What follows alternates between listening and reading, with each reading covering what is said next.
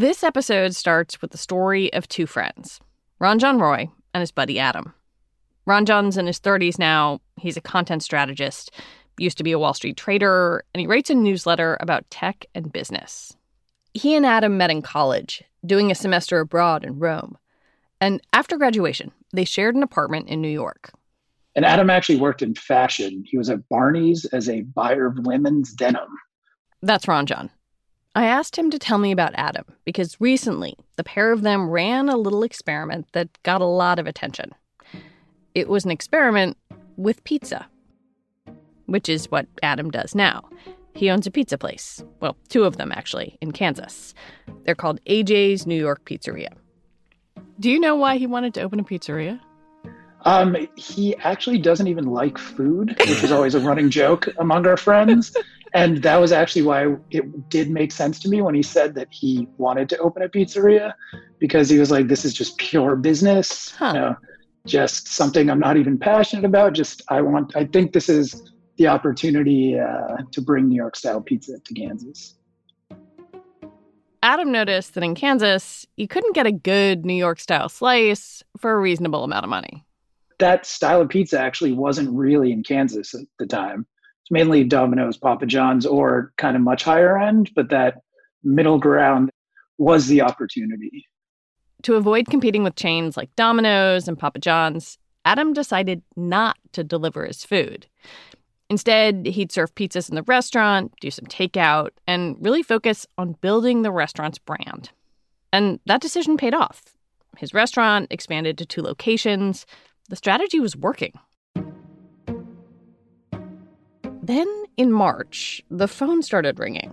Customers were calling AJ's to complain.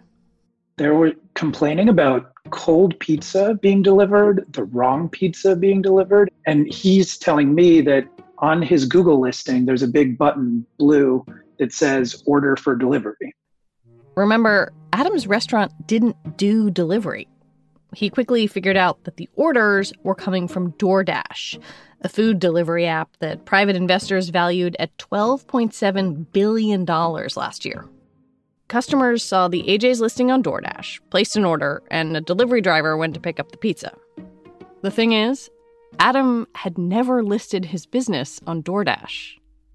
That seems so crazy to sort of wrap your head around, that people could be ordering from a place and the place has no clue that that's happening, that this whole kind of ecosystem of getting their food to a consumer is even taking place.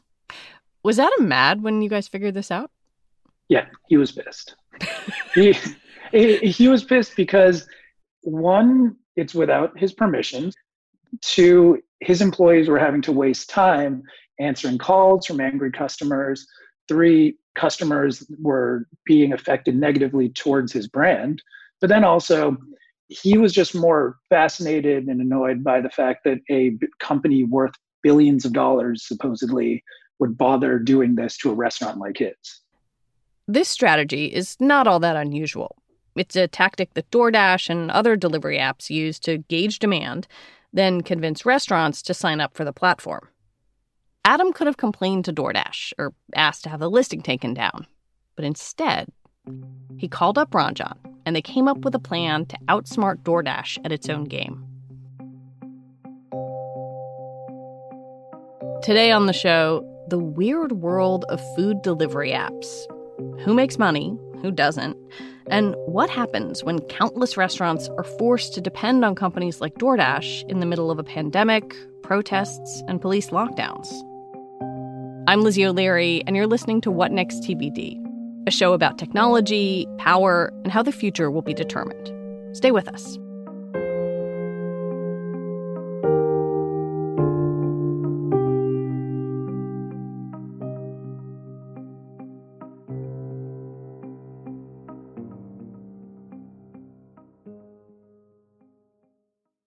This episode is brought to you by Discover. When it comes to your finances, Discover wants you to know they are the credit card that is always there for you. With 24/7 U.S.-based live customer service, everyone has the option to talk to a real person anytime, day or night. Yep, that means no more waiting for, quote, normal business hours just to get a hold of someone. We are talking real service from real people whenever you need it. Get the customer service you deserve with Discover. Limitations apply. See terms at discover.com/creditcard. When Adam found out that DoorDash was delivering his food, poorly and without his knowledge, he asked Ranjan for more information on the company. Not only were they delivering without his permission, they'd gotten the prices wrong.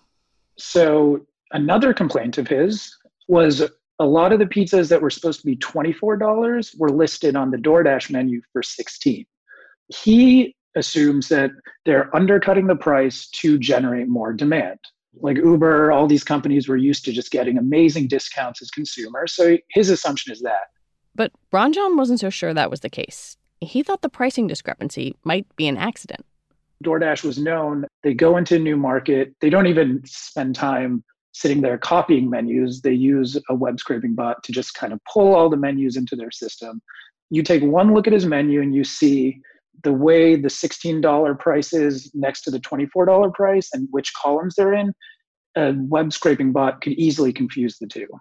So instantly it becomes clear that no one sat there and even made this mistake. It was just a technical error. And this gave Ranjan an idea. So I previously worked as a trader for a Wall Street bank, and there's a term called arbitrage, which is essentially the idea of buying and selling an asset at the exact same time for a risk-free profit. It's magic gold that every trader in the world seeks out.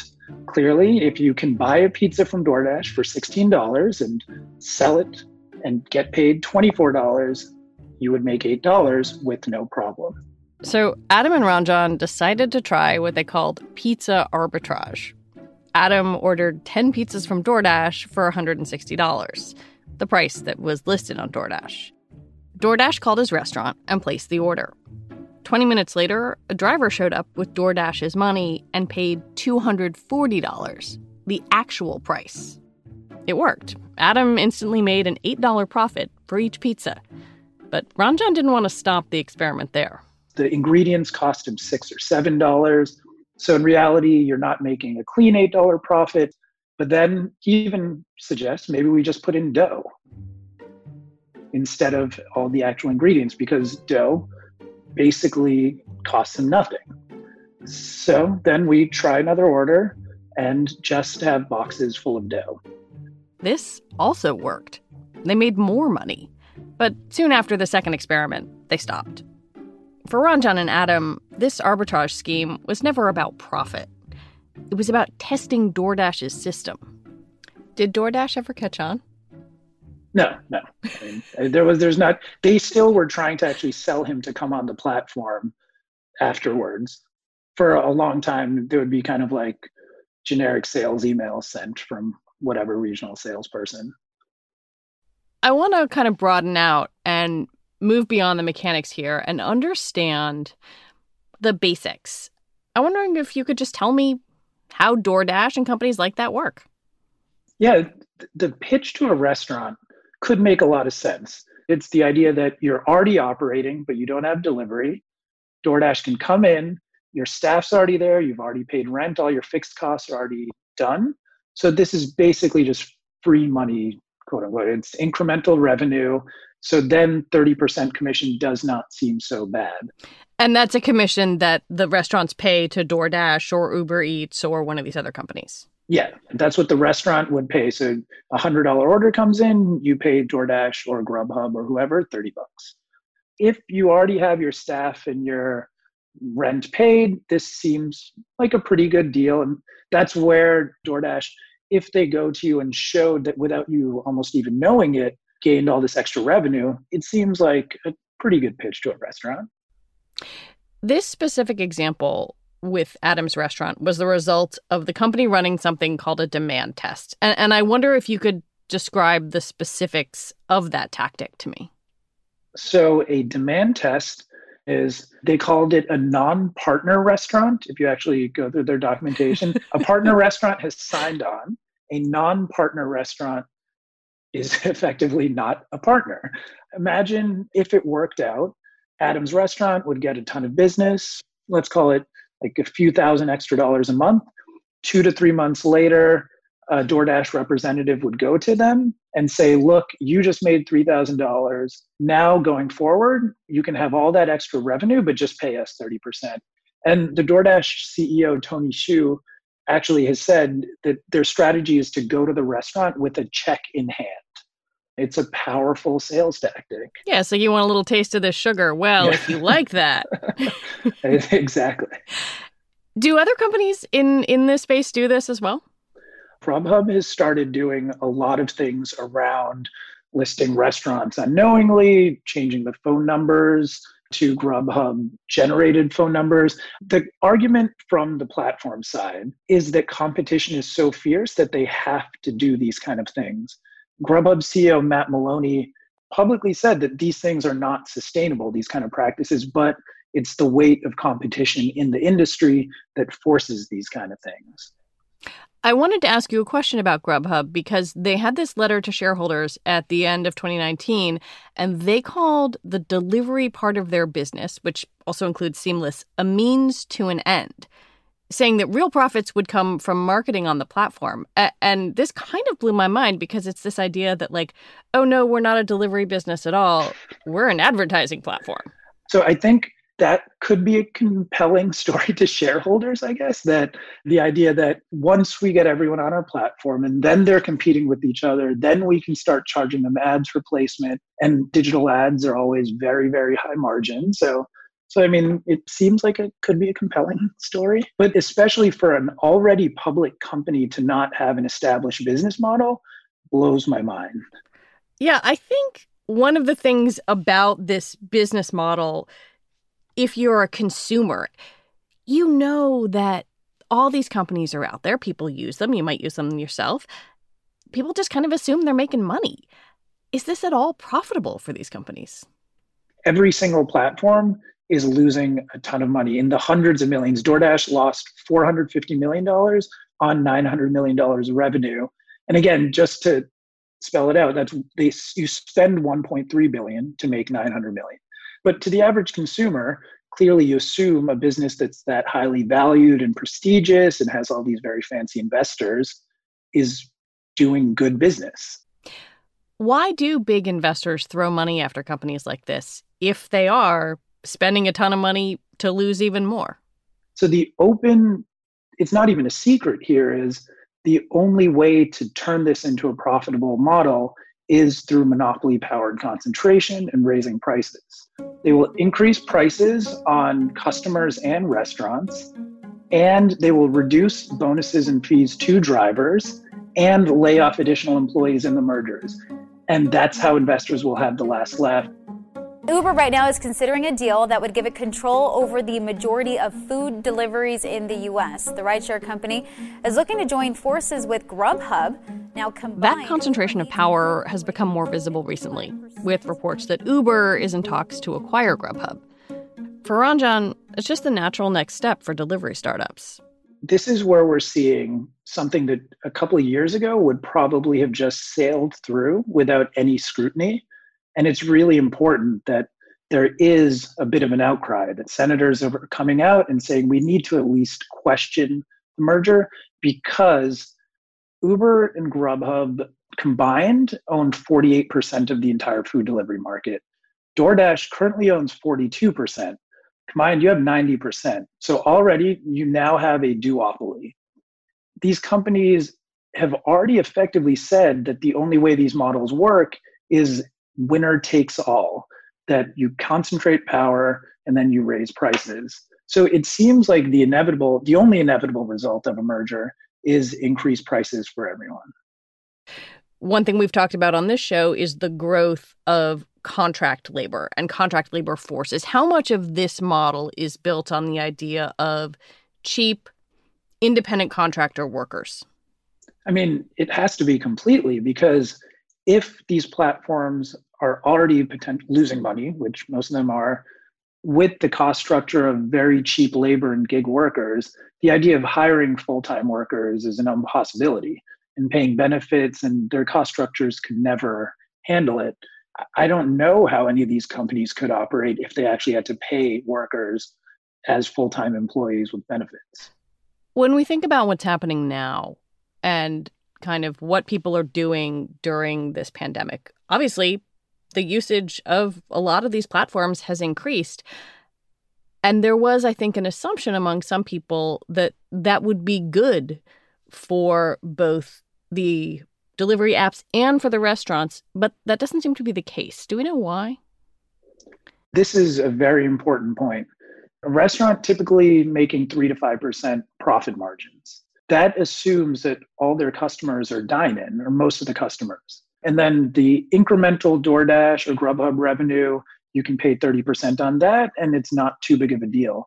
When suddenly the delivery platform becomes 90% of your business or 100%, and even as we start reopening, it's going to not go down to what it was. It'll be 70% still, 50%.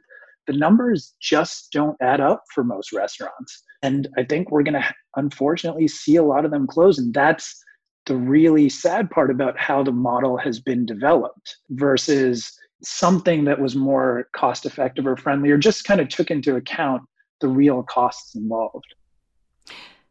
When we think about the bigger picture here, if the companies aren't profitable, the restaurants are paying money and sometimes quite a bit to be on these platforms, and the workers are just on contract, who is benefiting from this model? As customers, we certainly are. We're not paying the right price.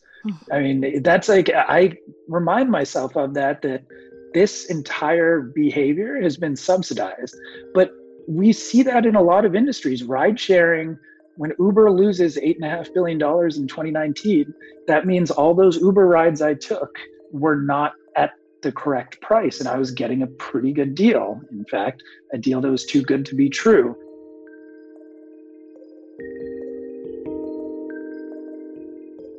Ranjan Roy, thank you very much for talking with me. Thank you for having me.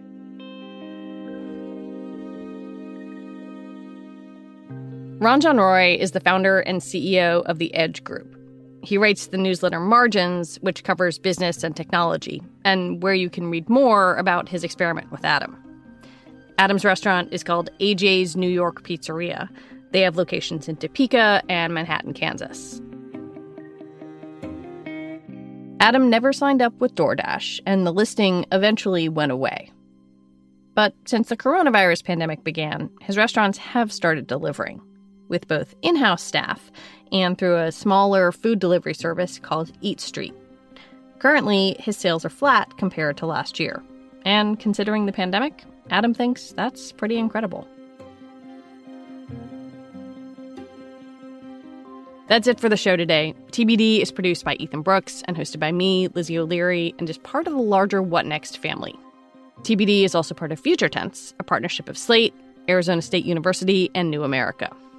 And I want to take a minute and recommend you listen to this past Monday's What Next. Mary Harris talked to a longtime Minneapolis justice reporter about the fractured relationship between the city's police and its citizens, something that helped set the conditions for what we're seeing now. What Next will be back in your feed on Monday. Have a great weekend. Talk to you next week.